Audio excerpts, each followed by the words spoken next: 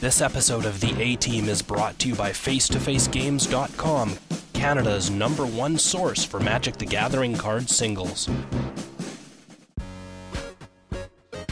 Surprised that a lot of people really seem to be angry. Oh my goodness! No! Magic players angry at things? Holy shit. Oh man. What are we gonna do? Welcome to the A-Team podcast, brought to your ears by ManaDeprived.com, home of Canadian Magic. In 2010, a crack Magic playing unit was sent to prison by the DCI court for crimes they didn't commit. These men promptly escaped from a federal pound-me-in-the-ass prison to the Canadian underground. Today, still wanted by wizards of the coast, they survive as podcasters of fortune. If you have a problem, if no one else can help, and if you can find them, maybe you can listen to The A-Team.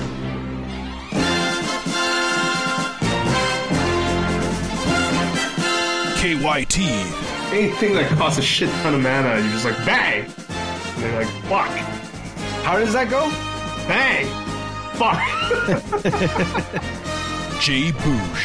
And that's like the hyper angle. I never want to play in another GP again. I never ever want to play in another GP. And Jeremy. And you're the reason I play Magic today. I'm like, I died.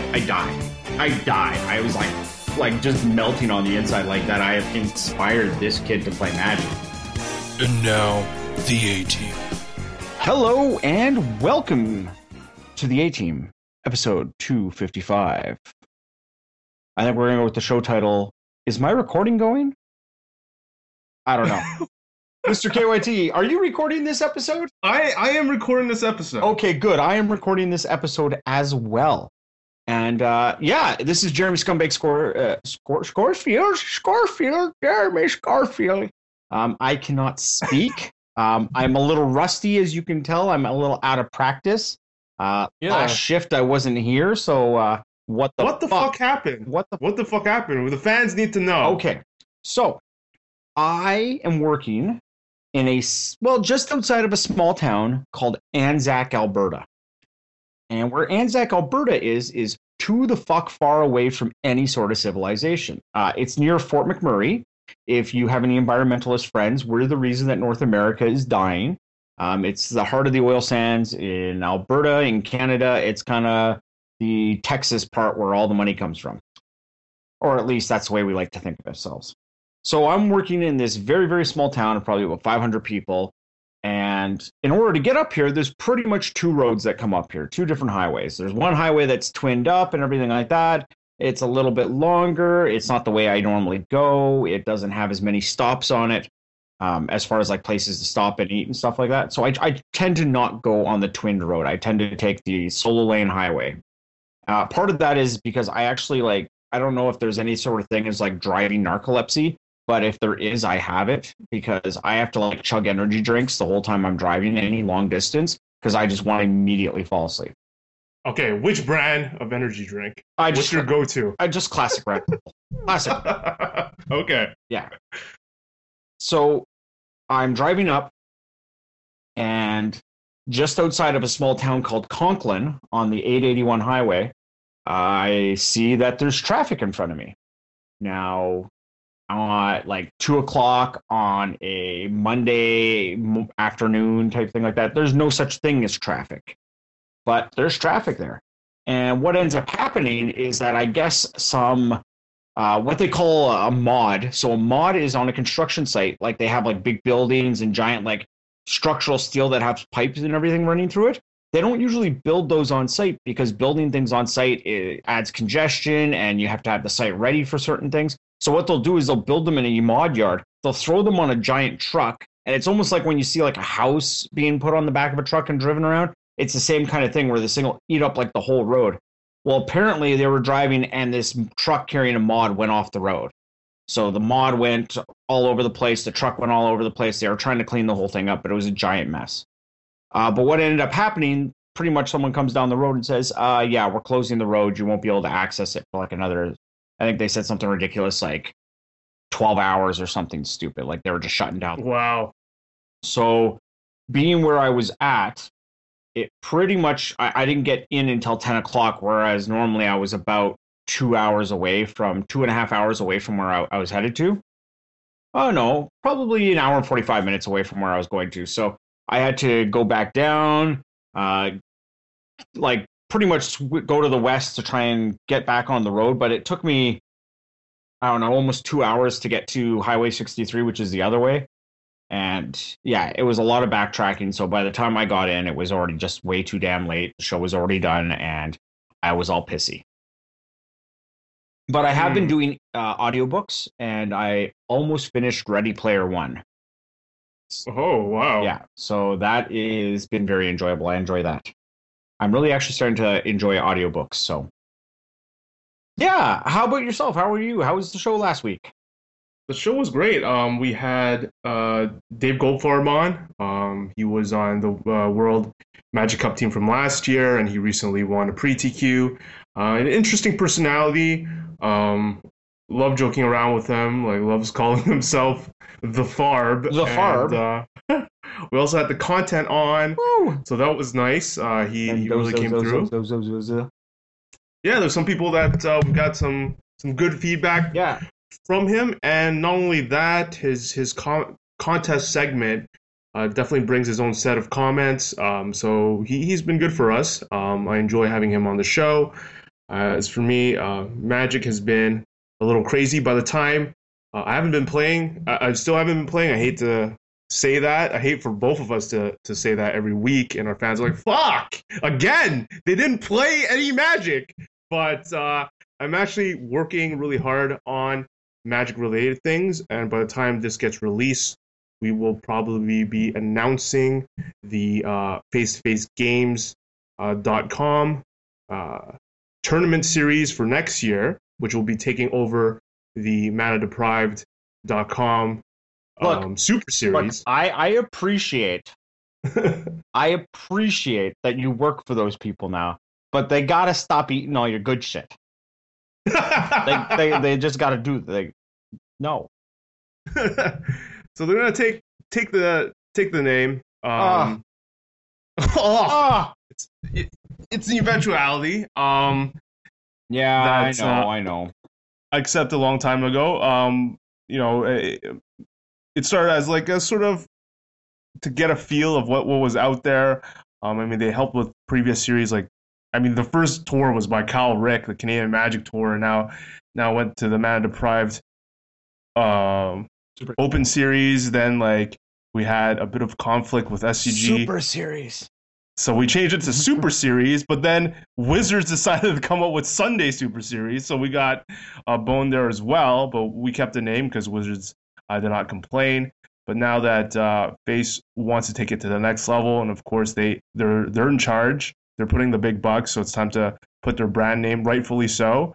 And for next year, there's going to be a lot of exciting new stuff. We're ramping up to the point where we're going to be announcing local stores, because a lot of local stores, what I was surprised about over the last couple of years that the MDSS has started. I mean, it was just I felt like at the beginning it was just a random couple of 1 or 2Ks across the country, but I've received many emails directly to my personal email asking how they could participate, how they could advertise, if there's anything. So the exciting thing about the series for next year, we will be having trials. We will be like providing these stores with packages if they want to be able to host a trial at their store.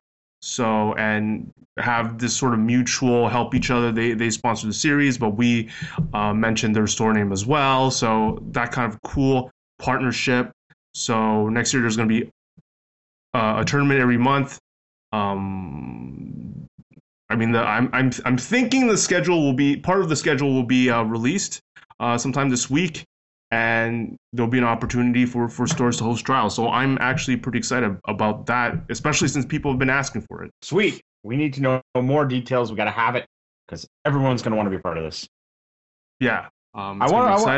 I want to play in big tournaments. Yeah. Are you guys going to do something a little bit more exciting with all the winners get to do something? You're going to have a little bit more of like an invitational-y type thing? We're working towards that. I think I talked about a few episodes ago. The future is to get that.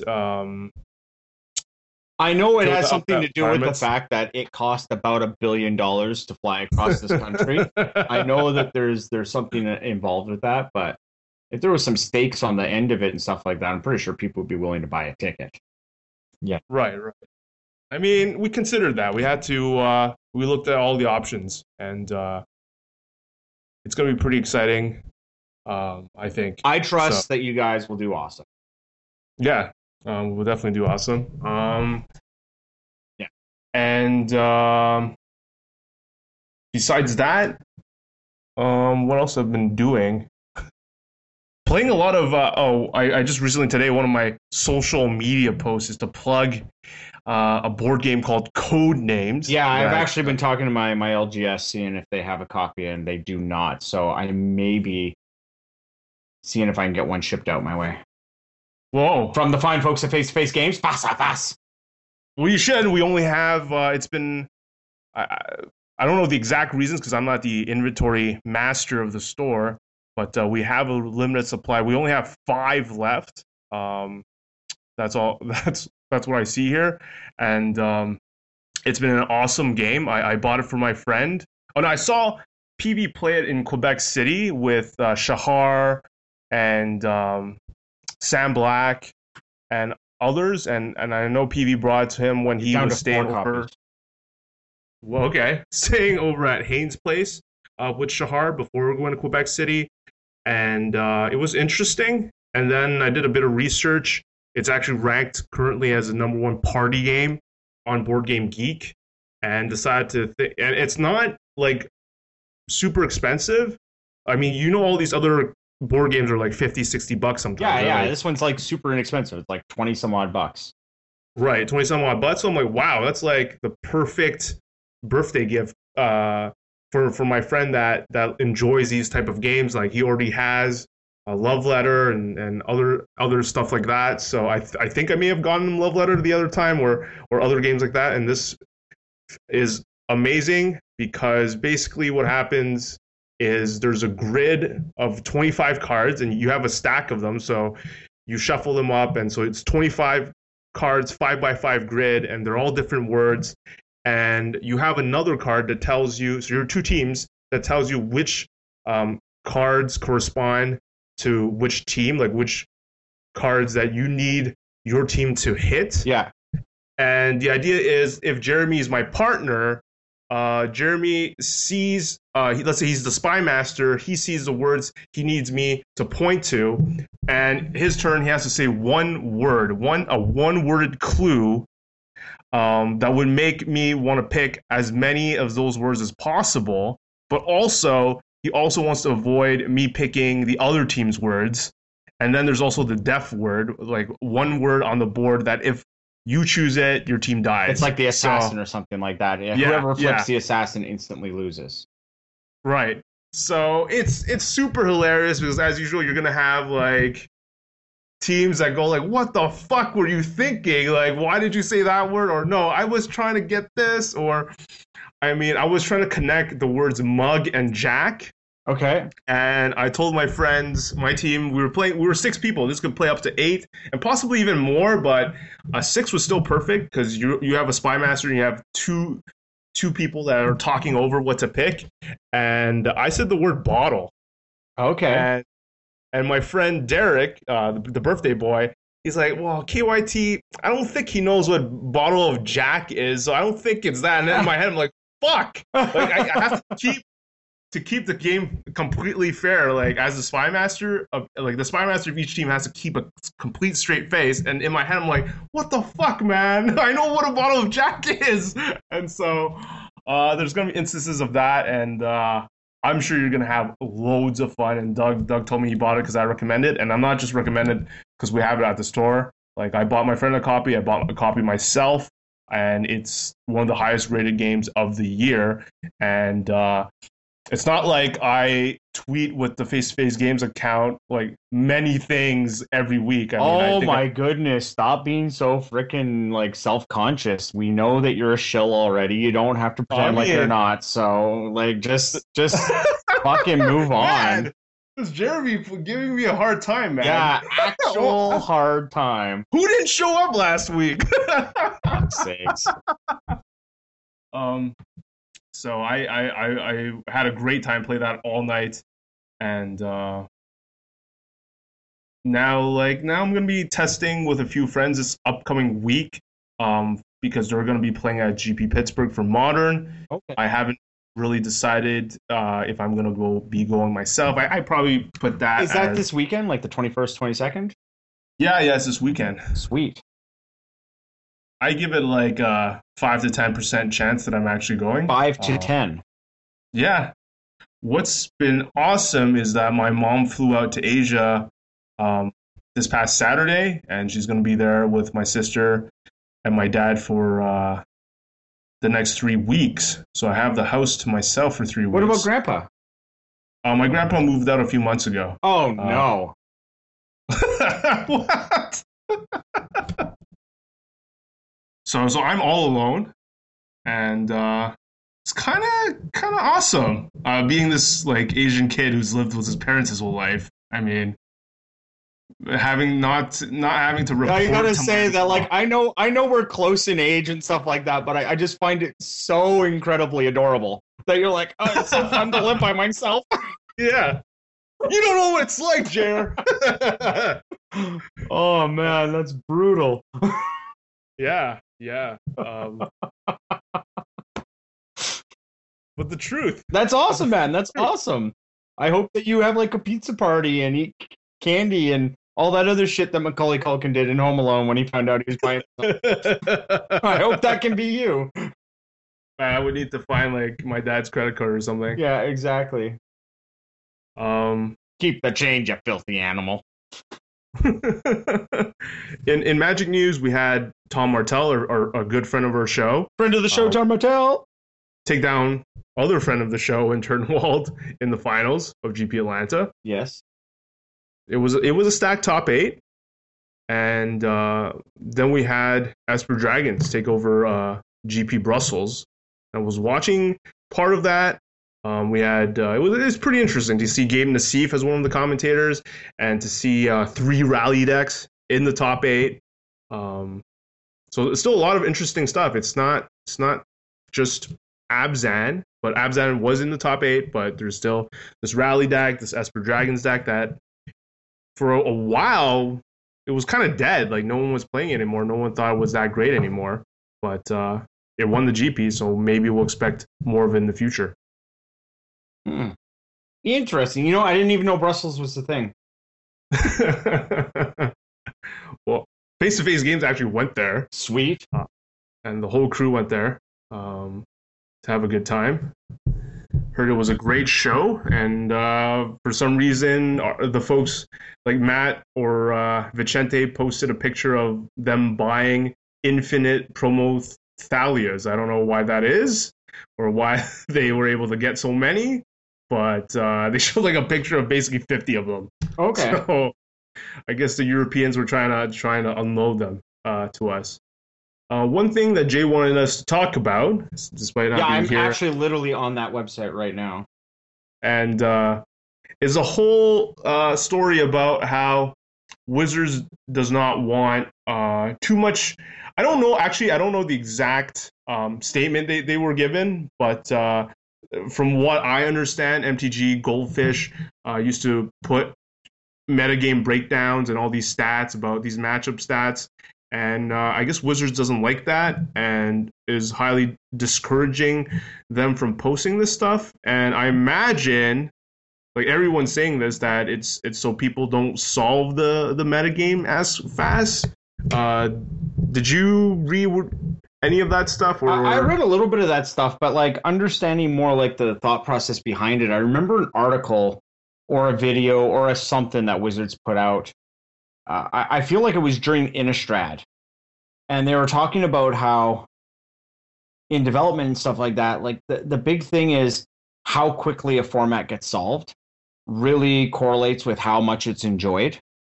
And that when a format doesn't get solved so quickly, you have a lot of people who are out there innovating, and it stays really, I don't know, flexible or influenceable. But once people start to realize what the best deck is through any sort of testing and stuff like that, if a deck does kind of emerge as like a best deck, then the format starts to like do this weird thing where everything kind of builds itself. Like you're either able to beat that deck or you're playing that deck and trying to beat itself.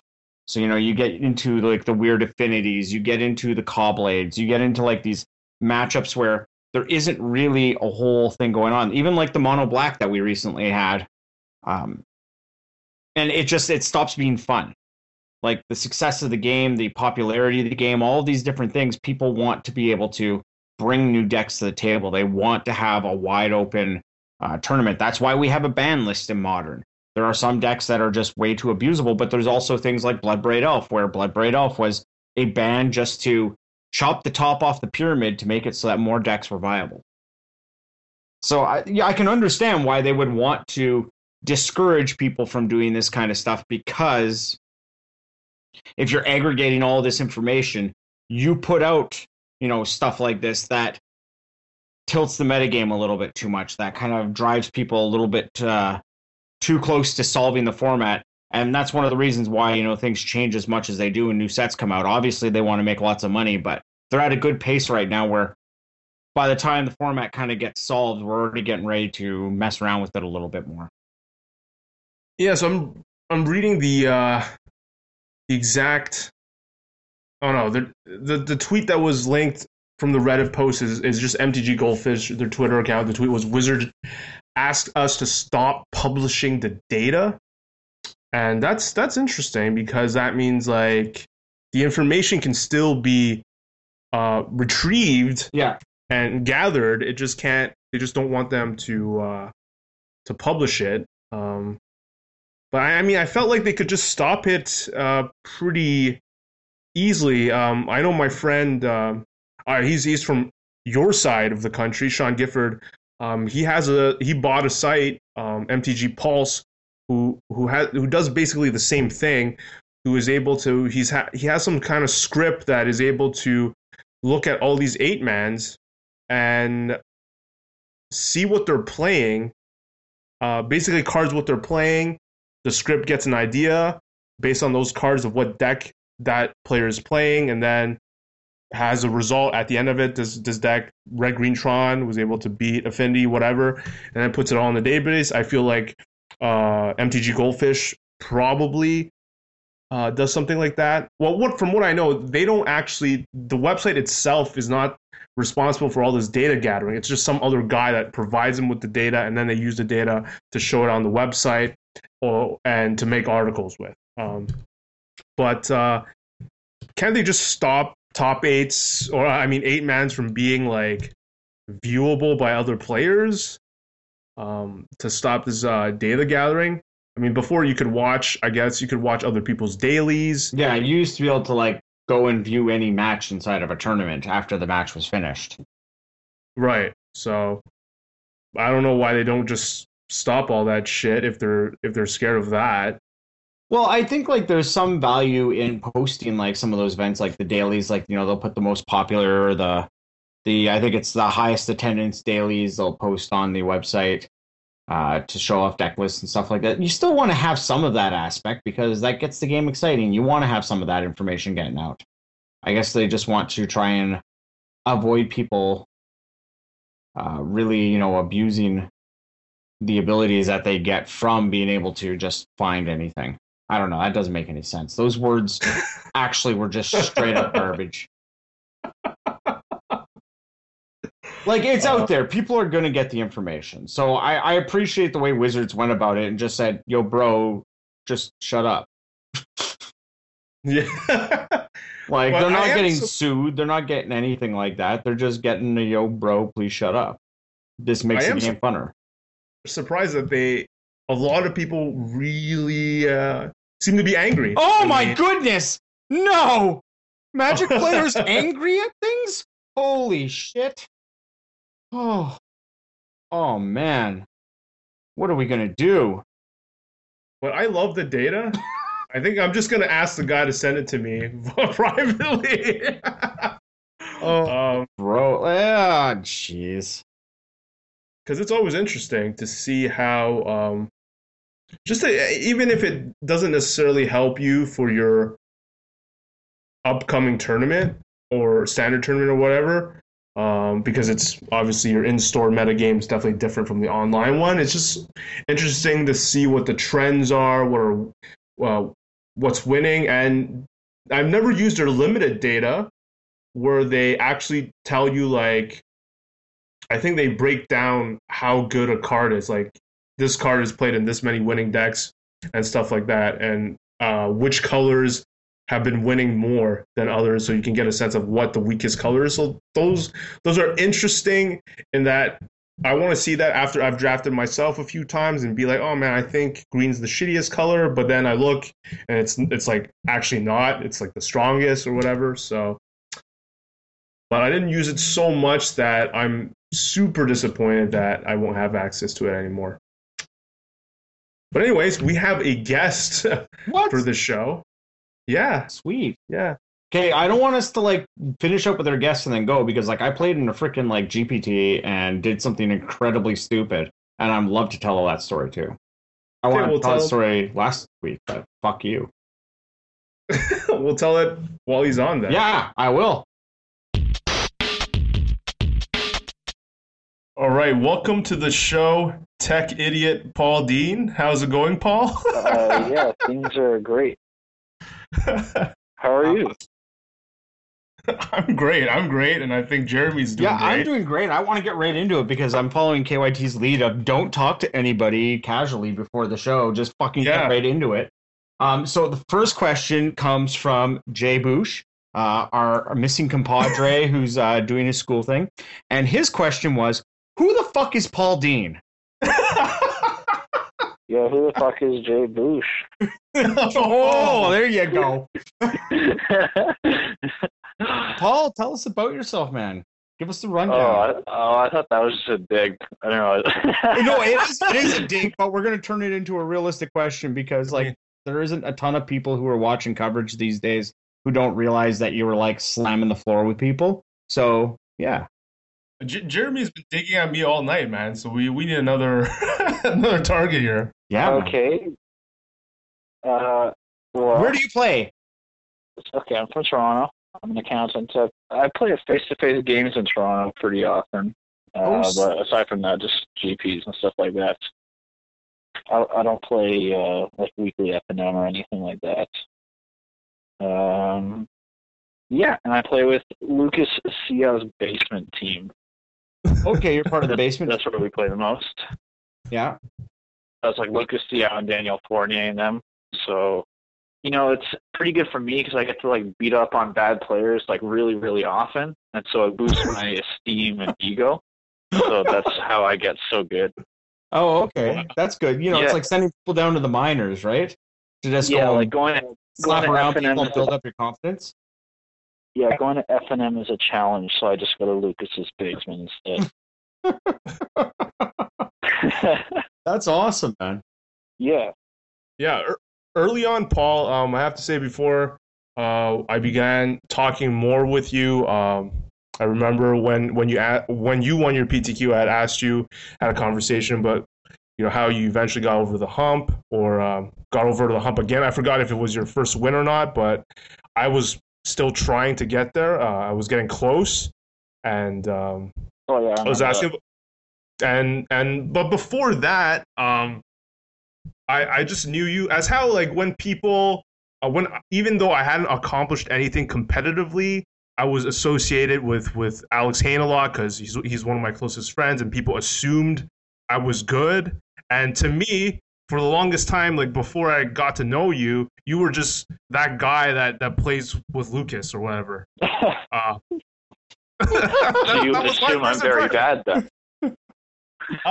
No, I had high respect.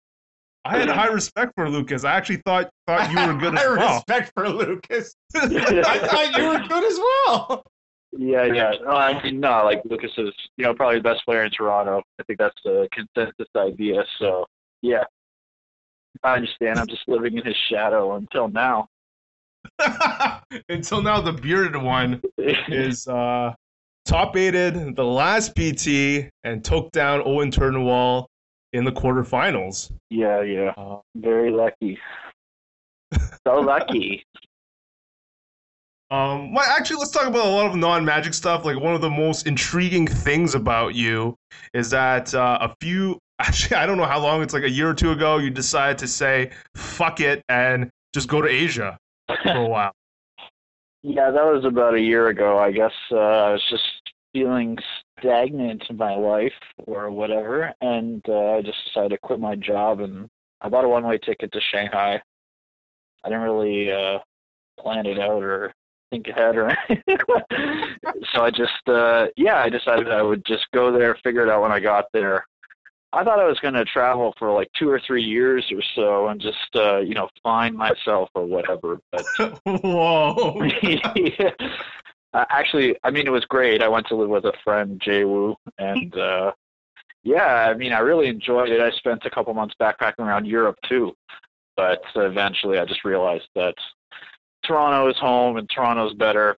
I mean, that life of, traveling for 3 or 4 years, I think that's kind of overrated. Eventually, the homesickness settles in. It's real.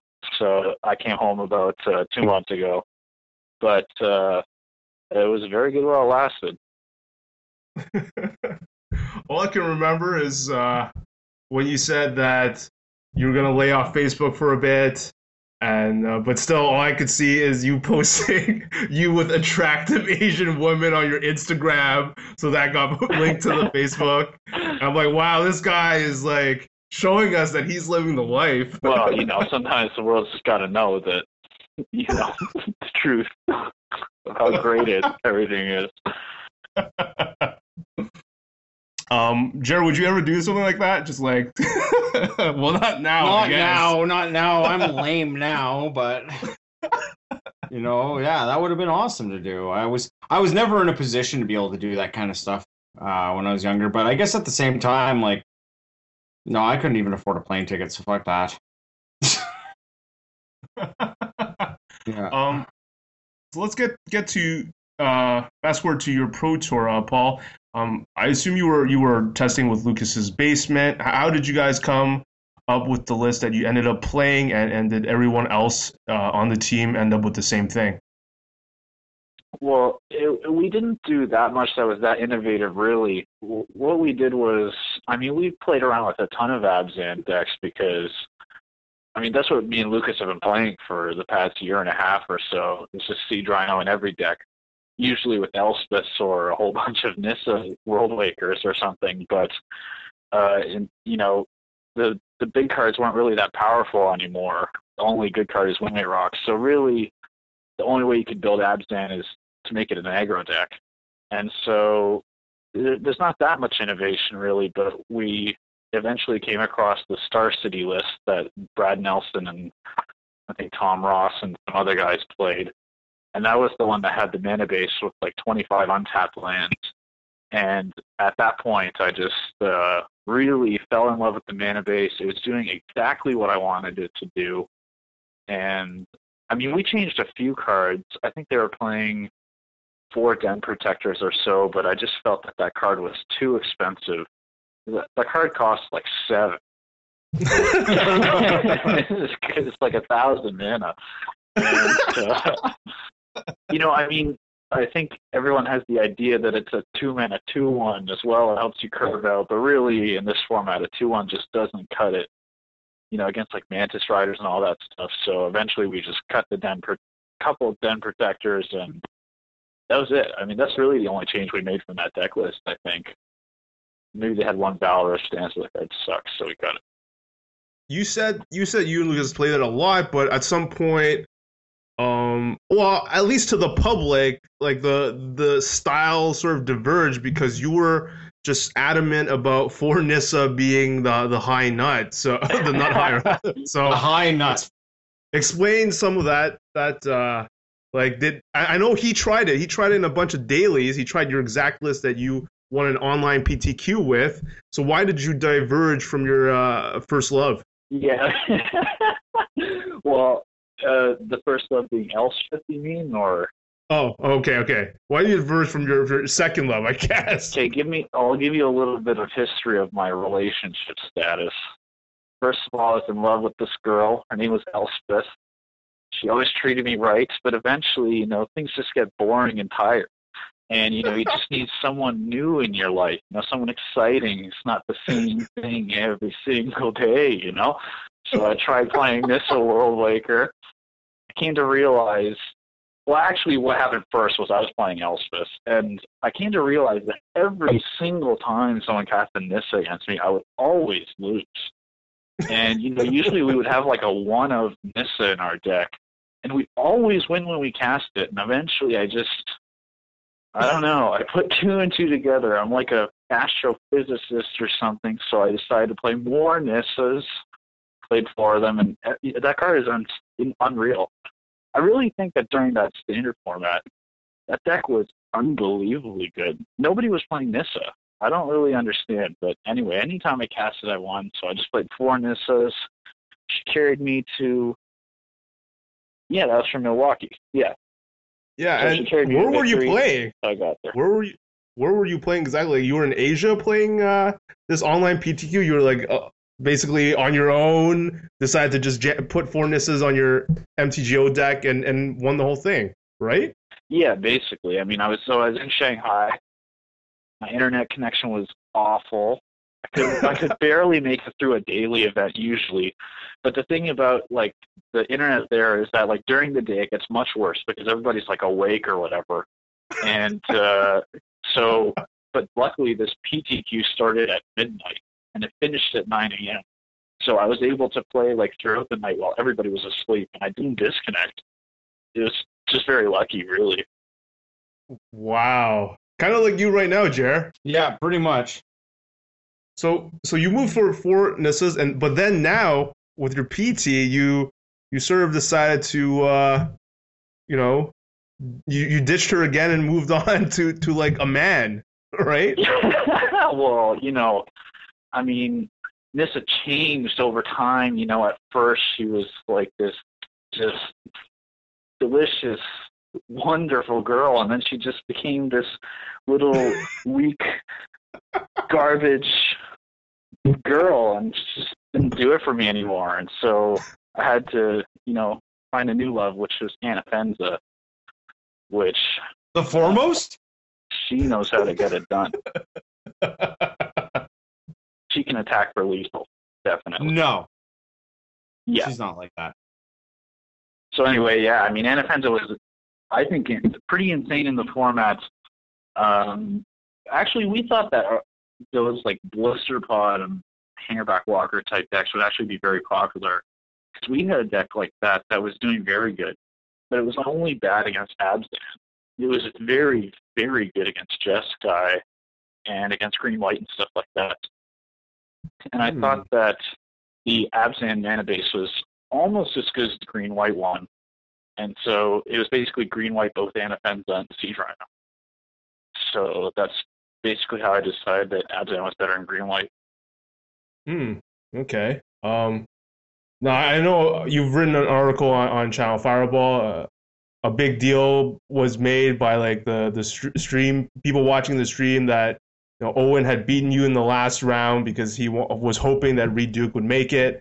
Had he beaten you, you snuck in there anyways, and then you faced Owen in the quarterfinals. So people were playing up the revenge angle, and I enjoyed watching that. I enjoyed watching your beard, and I enjoyed watching when Owen missed his land drop, and you could see your eyes sort of move a little, and the commentators actually commented on the fact that like you made that facial expression. It's like, oh man, I got a good shot to win this game. Yeah, well, I mean, we thought the matchup was actually really bad. I mean, I still think it is. I was just honestly really expecting to lose. So they were kind of like Lucas and Jesse Hampton were kind of testing my matchups in the semifinals.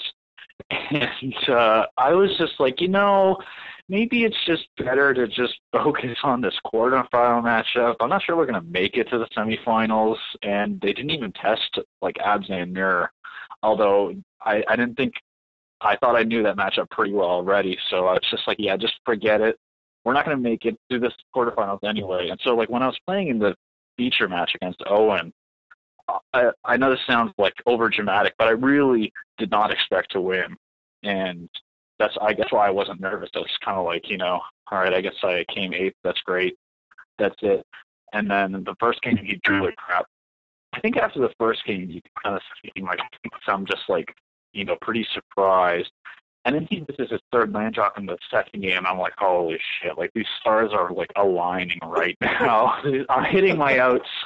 I thought he was gonna have to have a cardiac arrest in order to make it to the semifinals, but I guess we have other outs too. Anyway, so I got lucky. That's what happened. I love it. Did you end up playing the same list at GP Quebec City, or did you make some changes? I made like very little changes. I put like an ultimate price in the main deck because I thought it was better now. Because I thought everybody would be playing Warden, which is very good, Jace, and we're playing Tassiger too, so it wasn't quite so dead against Jeskai. But that's like basically it. Actually, so I started off. Well, during the Pro Tour, I had basically no mana problems. I just curved out every time with perfect mana. I was playing like so well. I was just really on point with drawing my 7 cards. And then during Quebec City, I started off 7-0 as well. And then I think my deck contracted Ebola or something because I ended the event like 9-6 or something after starting 7-0. And then I went to Indianapolis and I went like 0-5 or something. After that 7th round in GP Quebec City, I never hit my third color again for like the rest of my life. So now I'm not sure if this deck is good or not anymore. But you started pretty good, right? At least you were. I saw you in the feature match area. I didn't know exactly how good or bad you were doing, but you were in the feature match area for at least a round or two, right? I was in there for like 3 rounds, I guess. I guess I had just come top 4 at the PT, and I was playing against Shahar, and then I played against Seth Manfield. I played against someone else in the feature match area too. No, I remember her. But anyway, yeah, I was featured a whole bunch of times, but then I crashed and burned after round 7. Never won again. Is there would you run this back if let's say you had an important tournament tomorrow? I don't really know. I think that Jeskai is probably better, but this man is pretty ugly too. Actually, I played face-to-face Toronto Games Invitational this weekend, and I won. I was playing Abzan Aristocrats. I just wanted to play that deck that we had for the Pro Tour. I just wanted to play it for funsies. Actually, I ended up beating Abzan twice, so that's pretty good too. But anyway, that deck's fun, but I'm not sure it's the best. I really don't know what's the best now. I still think Abzan is the best if you draw well. Like, if you curve out with Warden, you cannot lose. There's no deck that can beat you if you go like Warden and Offensive Dramoka's Command. That's unbeatable by anything in the format, but sometimes you're just going to have like awful mana and you're just going to lose. So I think, I'm not sure. I haven't played a lot of Standard in the past 2 weeks, so I never really got to test it enough, 1,000 times to see if this mana problems is really that bad. One thing I've been harping on or discussing on the show for the past couple of weeks, and I would love your take, being the PT top 4 with the deck, is I just wasn't in quite a few matchups. I was just not that, especially Jeskai, not that impressed with Gideon, and in a lot of spots he was always awkward to cast. It would hit 4 mana, and I'm like, if I can't even play it. And I wanted your impressions of the card, and if you've had similar experiences as well. I think you are dumb. I mean, sometimes, they have a Mantis Rider, and so if they attack Gideon and Kolaghan's commands or something, you lose Gideon. But even then, they've used a card, the Kolaghan's command. Well, I guess it's a 2-for-1, so depending how you look at it, it doesn't count, but you still get a 2-2. And that's the worst case scenario. Whereas the best case scenario is that they don't have a board and you cast him and he easily wins the game on his own. I have had only good experiences with him. Once in a while you can't cast him, but at the very, very worst, he's like a 4-mana, Glorious Anthem, which is still not even that bad. I think that maybe you're always expecting him to win the game on his own, but he won't always do that. Only like 99% of the time. Yeah, I'd say 99% is just not good enough. It's not good enough for me. Well, he's not Jake. He's not going to win the game 100% of the time, but it's close. Jace is even better. Yeah, well, I think that's the reason why I've maybe those specific matchups where I was either against Met Strider or a well-timed Crackling Doom, or they luckily drew their one Sarkin that they have and they just nail me. So I've been in a lot of spots where it didn't feel that great. But I have had it where it just won the game on its own, especially against a lot of these Esper decks, and even in like the Mirror, they have to answer it with like a Windmate Rock or whatever, or else it's just going to take over the game. So yeah. I just haven't been like super. I've had like against Jeskai Black especially. I felt it's been more awkward than not. That's been my game experience. Yeah, well, I think that there are sometimes he's at his worst against Jeskai, which unfortunately is the most popular. But I think that you have to consider, what else would you have instead of Gideon? If you're casting a Rhino instead, well, you're already playing 4 Rhinos. So if you had, let's say, Archangel of Tithe or something like that, I mean, you're still down to Crackling Doom. So yeah, you're right. I couldn't while deciding what would be better, I couldn't actually think of anything. Yeah, I think that Archangel. Go ahead. The high-end threats are not really that great in this format. Wingmate Rock's basically the best you can do. That's another time Gideon's bad is Wingmate Rock. Like if they've rated a Wingmate Rock, but at that point, really nothing is going to keep you in the game. I mean, except like Tragic Arrogance or something, that's not realistic. You can't play that main deck or whatever. I mean, you could. Yeah. Yeah, you're right, Paul. Especially against when I was against Control, like Gideon, he's not a creature, so he offers that different dimension that they have to deal with. Yeah, when they have 4 untap mana, you just cast them into their Ojutai's command. That's always, quite backbreaking because that's like their only counter magic. Right, and in the Mirror, or against Green-White, when I was playing against Metamorph, I was happy if they had Archangel because at least I had Abzan Charm to get rid of it. Whereas if they played a Gideon, I'm just like, well, fuck, I can't really do anything. Yeah. So you're right. I completely agree. I couldn't find anything better, and maybe it's just the best. It is definitely the best. It's not as you said. I agree with you completely. The worst. It feels the worst against Jeskai, but it's probably still the best card in that slot, given the format, given what we have so far in Battle for Zendikar. I think that the only arguably better card is Archangel of Tithe, but that's hard to play in Abzan. You'd have to be like just green-white. And the problem is, so you have to, hold on, what's it? What's up? I'm doing a podcast. All right. Talking anyway, to yourself. No, I have friends, I swear. No. Anyway, so I saw that in Indianapolis, Craig Wesco was playing 4 Archangel Ties in his black-white deck and playing no Gideons because he was expecting to play against a bunch of a bunch of red and also a bunch of Jeskai. I think that Archangel's better in those 2 matchups, but it's not better anywhere else. So I just think Gideon is better. It's way better. I have to agree. I think given that comparison, I felt really comfortable playing against Green-White when they tapped 4 mana to play that, and I had like a Murderous Cut or whatever removal spell I had in my hand for the Archangel. I did ask you yesterday if you were planning to go to GP Pittsburgh. What are the odds on that right now? And if you were going, what do you plan to play? And if you've done any testing? Well, I'm probably like 70% to go. We've done some testing, but I don't really like any of the decks. I'm not like a rocket scientist, so I can't play Amulet. Every other deck sucks, so I don't really know. You said you were an astrophysicist. I'm pretty sure I said I'm not. Maybe I don't know. I'm just an accountant here. So I can count to 18, which is why I'll probably play Escape Shift.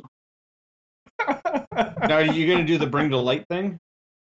I don't really like Bring to Light, but I do like Primeval Titan. And what I like more than that is Oracle of Moldiah. I hope you weren't looking for like cutting edge strategy here. I don't have that for you for Modern.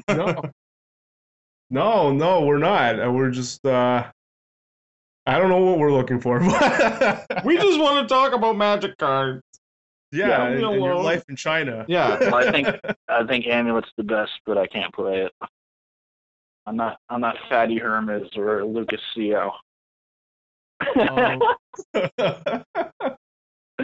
Is that what Lucas really thinks is a good deck right now? Is that what he's on? I mean, I think we all know it's a very good deck, but I'm not sure if he'll play it either. I'm not sure if he has enough practice. I'm not sure what he's going to play. And if I did know, I wouldn't even tell you. Whoa. Well, it's different now. He hates every deck, too. Actually release after, but now since we released before the weekend, people won't tell us things. Well, I mean, anyway, I don't think he likes any of the decks either, so he'll probably play some Jund deck, but that's our default. If we don't know what else to do, we just play a black-green deck. That's the only thing we know. It's like going back to training wheels. Yeah, you guys were bringing back, like, playing Olivia Voldaren in Jund before it was cool. Yeah. Yeah, I hate that card, though. I like Huntmaster. But we're not seeing much Jund. We're just seeing a bunch of, at least in the online deck list and everything, Junk is one of the more popular decks right now. Junk or Jund? Junk. Lingering Souls. Yeah, Lingering Souls is good.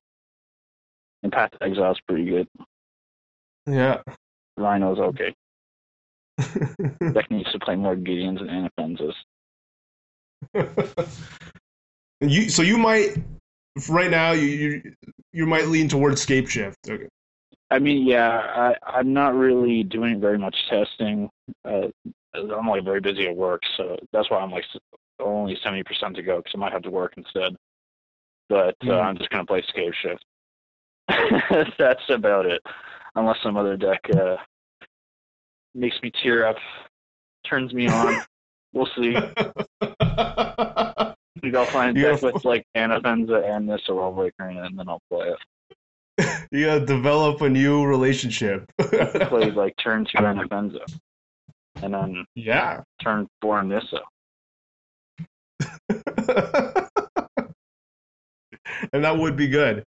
I don't know. I think it would be good. Yeah. Yeah, you can't kill like these lands with Ugin, so Tron's gonna die. It's just the perfect card. Anyway, I don't have any modern insight for you.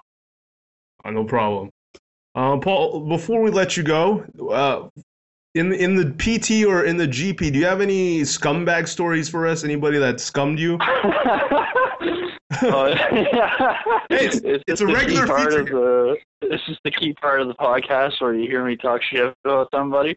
Yes. Yeah. Well, no. What we want you to do is we want you to talk shit about shit.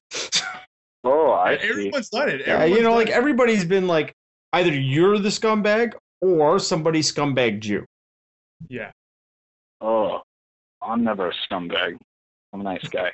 Oh, I scumbag. But I don't know. I can't really think of anything. Honestly, I think everybody at the Pro Tour is actually very nice. I don't know what it is. Like the atmosphere of the Pro Tour just puts people on their best behavior or something. They don't want to be like a shithead when all their favorite players are around or something like that. Or they know they're going to be on camera or coverage or whatever, so they're not like big assholes. I don't know. I don't really have a scumbag story. They just didn't want to mess Okay, I have like sort of a story. This is like a little bit of a throwback, though, not from the PT. Oh, it's fine. Yeah, throwbacks are good. All right, so this one time I was playing against this guy, I'll go unnamed. It was in the finals of a WMCQ in Montreal. Now, I drove with this guy, and we ended up being in the finals of the WMCQ. He was talking all this shit behind my back, like, yo, Paul Dean's a pussy, and I'm going to beat him, and he's so bad, and blah, blah, blah, blah, blah.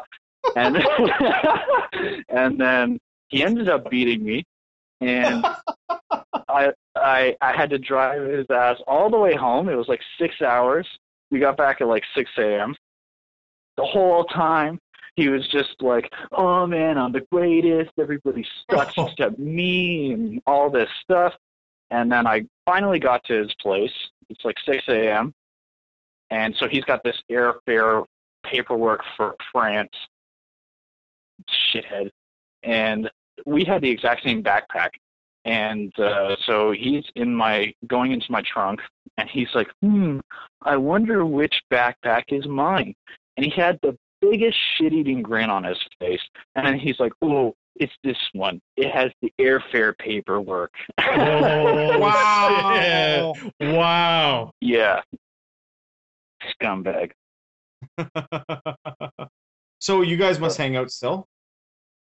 Yeah. Yeah.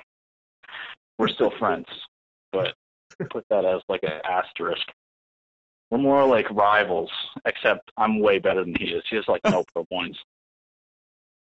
Yeah, I mean, I know who the said person is, and right now you're in a better spot than him. Yeah, I mean, in a way better spot. Yeah, can't stunt the scoreboard.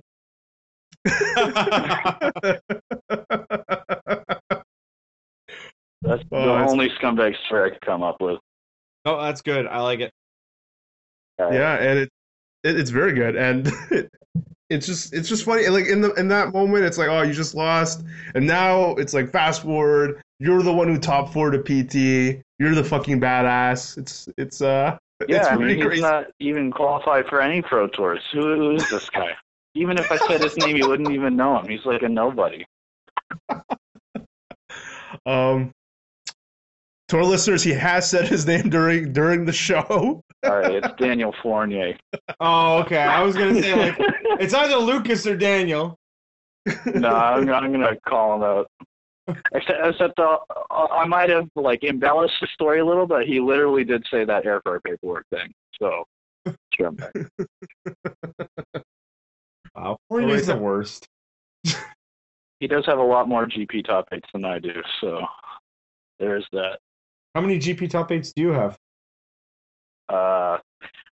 I mean, Magic's like a luck game, so, sometimes yes! you play well, you don't top 8 any times. Most GP top 8s on cast. Yeah, anyway, I don't have any GP top 8s. Fournier has like 3 or something. So lucky.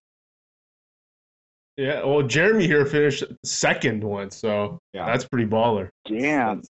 Yeah. That's so lucky. Oh, extremely lucky because I'm terrible at this game. It was the Jeremy Opens Wolfer Silverheart yes. GP. Yes, walk away from a sealed and 3 drafts with 3 Wolfer Silverhearts. You're doing the things. That sounds pretty good. Yeah. All right, Paul. Thanks for being on the show. It was amazing. You're fucking hilarious, and hope we get you back on sometime. Okay, I hope I said at least something that made any sense at all. No, it was great. Right, Jared? Oh no, yeah, absolutely. And if you fucked up or anything like that, we got a bunch of Google fact checkers, so they'll go through it. And okay, great. Yeah, they're really good at stuff. Okay, all right. Thanks. It was Have a nice night. All right, bye.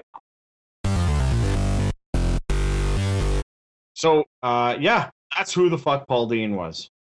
That was pretty good. Yeah, Paul Dean was pretty fucking Paul Dean, man. So, a birdie told me that you, Jeremy Scumbag Schofield, had actually, I was incorrect, that both of us did not play Magic in the past little while, that you played some fucking Magic. I did. I was in town 2 weekends ago.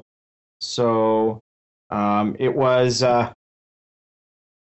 I get to go home like every 2 weeks. So that's why, like, when I missed the show last time, I was actually traveling from my home in Edmonton up to Shitball, Anzac, Alberta.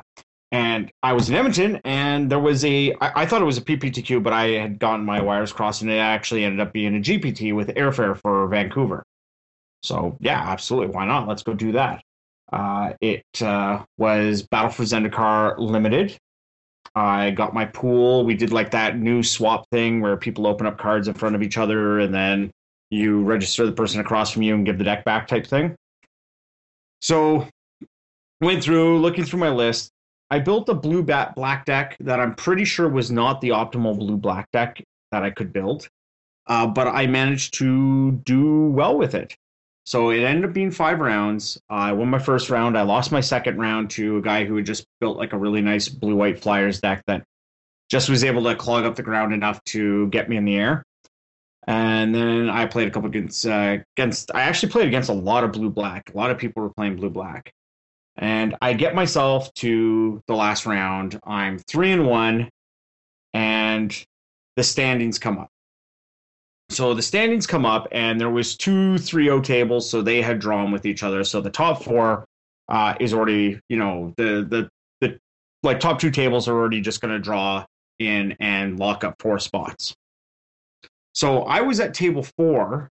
So where I was sitting was I was currently in second last with tiebreaker for the tiebreakers. There was another guy who was a younger fella, and he was at the same point as me in the tiebreaker race. His tiebreakers were almost identical to mine. And then there was 2 guys who were like up in the higher plateau.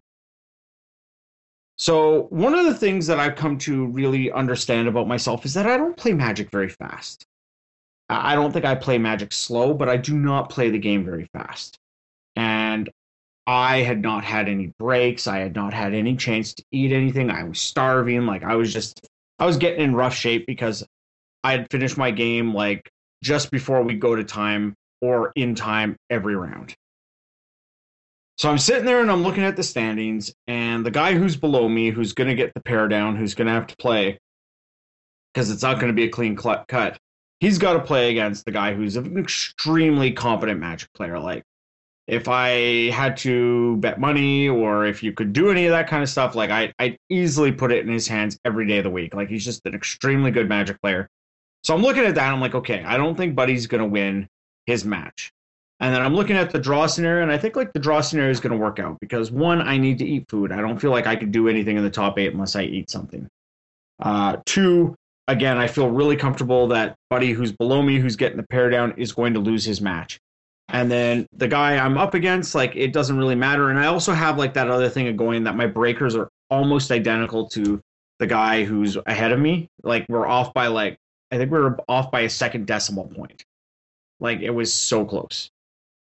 So I sit there and I go to my opponent, and my opponent's like, I'm like, do you want to draw? Because I'm feeling, you know what, like, let's do the draw.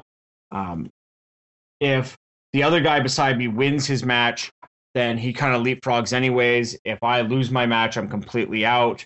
If I win my match, I still have a chance of being out if Buddy next to me wins anyways. So, or no, if I won, I'd be in. I'd be locked in. But I just decide I need to draw. I'm just exhausted, or whatever the case may be. So I managed to convince my opponent into drawing, because my opponent was like playing his very first like competitive event and had just managed to make X1 into the last round. And he didn't really understand. Like, he called a judge over to ask if we could legally do that. Like, he was like way out of his element. So I tell him, I'm like, look, you were in a better spot than me. I ended up playing against the the 5th place guy, and the other guy had ended up playing against like the 6th place guy, like the 7 and 8. I was 8 and he was 7.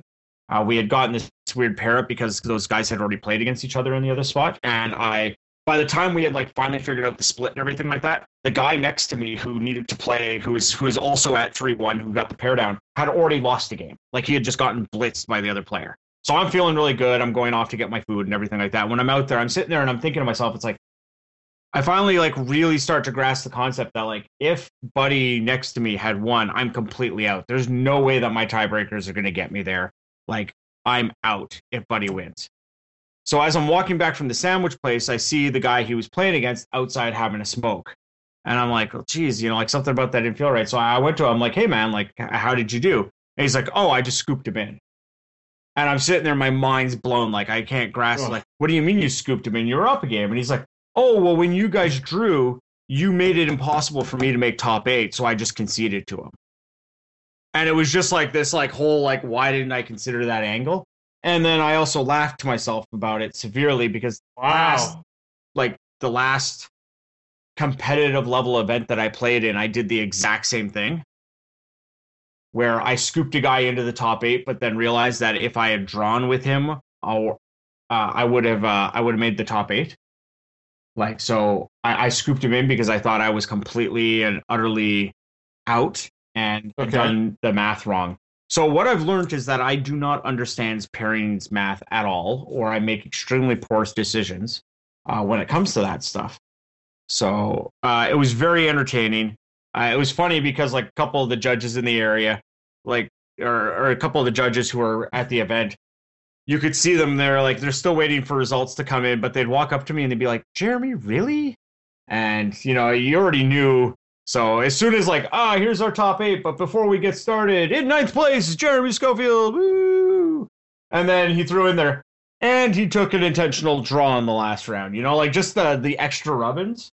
What? Why? Because why did it make you feel like shit? You were already no, it was all good. Like we were already laughing about it. Like I already knew. Like as soon as Buddy went, like I'm like, okay, I've got like a 2% chance that I'm going to, somehow leapfrog the other guy who had like close breakers to me, because he was still ahead of me, just barely. I figured like there's no chance I'm going to leapfrog him.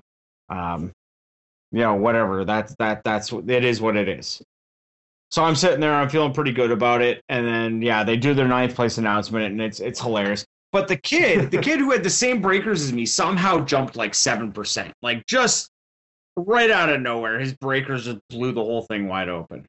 So, all right, yeah. But it was neat. Like, I like the new GP system, or the new sealed deck system, where you kind of like look at your own cards and stuff like that. Like there was 2 guys who had gotten expeditions out of it. Yeah. You don't want the whole, oh man, do I drop or not type of feeling. I like this. Yeah, absolutely. You get away from that. So that's pretty badass. So I'm excited to play another one. I'm going to be home this weekend coming up here. So there's one at Warp 2 in Edmonton on Sunday. So I'm going to go play in that GPT. Alrighty. Yeah. There was a PPTQ, but the shop that does it, like, does some weird things. Lately, they used to, like, do a whole bunch of, like, 30, 40-man tournaments and stuff like that. But now, for whatever reason, they only do, like, 8-man and 16-man PPTQs. And you can only pre-register in store, and by the time the pre-registration goes up, it always seems that they're full. So it's just like has some real feel bads to it about how they're handling it. So I'm not going to play in that tournament, but I'll play in another GPT. It's pretty funny because I've mentioned him before on the show. His name's Brandon Capel. He's like an L2 in the Edmonton area. He just opened up his store, so I was playing at a store called Variant Edition. It was a pretty badass store. They got like lots of magic art on the walls, and they got a big play space, and it's a pretty cool like store that he's gotten going there. But he went and did all of his Vancouver GPT stuff right off the get-go. So as soon as like he was able to start booking them, he booked them all, made up his tournaments, posted them out, and everyone's pretty much just copy-pasted his events just on different dates, which is badass because it means like every GPT, there's 3 months worth of GPTs for Vancouver, and almost every one of them is offering flight vouchers. That is insane. Yeah, so it's like essentially I think they're all priced at like $50, so they are a little bit more expensive for the sealeds, but $10 out of every entry goes towards your plane ticket. And then like the pack pricing is all like legit, so I like it. Yeah. So again, he's done a lot of good things, and even just doing that is even kind of set like the bar. This is where everybody should be at, and everybody's kind of following it. So the Edmonton scene's looking really, really good for that kind of stuff. I am happy for you. And like the Edmonton, the people in Edmonton. Yeah, absolutely. All we need is a Man at a Pride. Oh wait, face-to-face games, super open series to come to Edmonton. Edmonton, because you guys won't come to Anzac, and please don't come to Anzac. Hey, there was a. What do you think of Red Deer? Red Deer? Red Deer. Red Deer's fine, yeah. That's like, is that smack in the middle, sort of? Just, well, it's pretty close. It's pretty close. Like, if you did something in Red Deer, you'd probably get, like, all the sickos from both. Yeah. But at the same time, we try to avoid doing things that give them cred. So, like, that's kind of a key thing. It's always been with Red Deer, it's like you have to choose. Like, you're either identify Calgary or identify Edmonton. You don't. Wow, I love it. Yeah. There's, like, really no respect for Red Deer, which is so bad because, well, it isn't. I love you, Curly. I love you, Sponge. Anything else we want to talk about? Are you playing any more funky games? Funky games. Like the bomb game. Yeah. It's keep talking and nobody blows up, I think is what they call that game. Or nobody explodes. Yeah. No, haven't been playing anything too funky.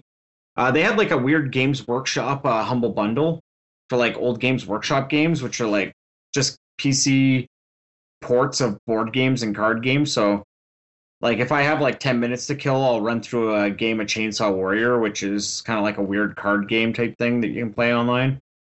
Oh. Yeah. Well, it's not even online. You just play it on your computer. Like it's like a mono-player card deck game that you used to play. So whatever. But I'm waiting to get home because I want to play a whole bunch of Fallout 4 like the rest of the world. Yeah. So that's kind of my thing. Yeah, I'm like, I guess, a week behind everybody, so. I still haven't gotten the game yet. Yeah, but what's your excuse? I don't know. I don't have one.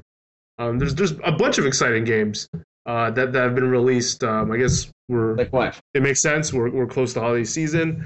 I mean, I haven't played this in ages, but StarCraft 2 expansion looks pretty interesting. And that could be a fun time. Yeah, and for some reason my Twitter feed is still filled with a lot of Diablo 3 enthusiasts because every patch adds significant content apparently. So there's a lot of gaming going on with all my friends, but a lot of them are definitely playing Fallout 4 and for the most part. So yeah, I'm trying to like do my best to avoid kind of any spoiler, any content, like even like the streams and stuff like that. Just trying to stay away from like all that stuff because yeah, I just want to enjoy the game. And again, I don't know. I think it's like my second favorite like franchise. Have you played all of them? Oh yeah. I remember reading like PC Mag and seeing the first ad that I saw for Fallout. And then at the time, I was going to a school that was right next to a place that used to rent PC games. Back when like that never happened. But yeah, they would rent out PC games. So I rented Fallout for the PC and had a hell of a lot of fun with it. And then the first one I bought was Fallout 2. And I played a bunch of that. I didn't play any Brotherhood of Steel or any of the other things like that. And then when Fallout 3 came out, like it was just holy shit, So what's your second favorite? What's your top two favorite franchises? The XCOM series. Ah. I grew up on XCOM, like UFO Defense. Like that was. I used to play that game. I played that game yearly. Like I would make sure that it was always on my computer, and like once a year I would just start up a brand new UFO defense campaign and go through it and play the odd Terror from the Deep. And Apocalypse was really awkwardly weird, so I tried not to play that too much, but loved UFO defense. Terror from the Deep I always just found really, and Apocalypse was just, it was neat, it was kind of cool, it had like this really weird feel to it, but just couldn't beat UFO defense. And then Enemy Unknown's been really good. I like the Enemy Unknown, I like the Enemy Within. I love the Long War mod that you can get for XCOM. And then XCOM 2 looks really cool. I love that they made a sequel that's based on you losing in the first game. So I think that's you should talk to Durf. You like Fallout and XCOM. He's pretty passionate about that stuff. You guys are like the exact same gamer. Oh yeah, I could totally be gay for Durf. I remember going to like Toronto and we hung out at the booth together. Like I was signing in some tokens and talking with fans and stuff like that. And he was doing what Durf does, which is just generate awesome on demand. And it was really cool hanging out with him that day. So Durf, you rock. You rock. You rock. And I guess with that, that's our show. Thanks for listening. Thanks for all the comments. And we will see you next week. That's our show?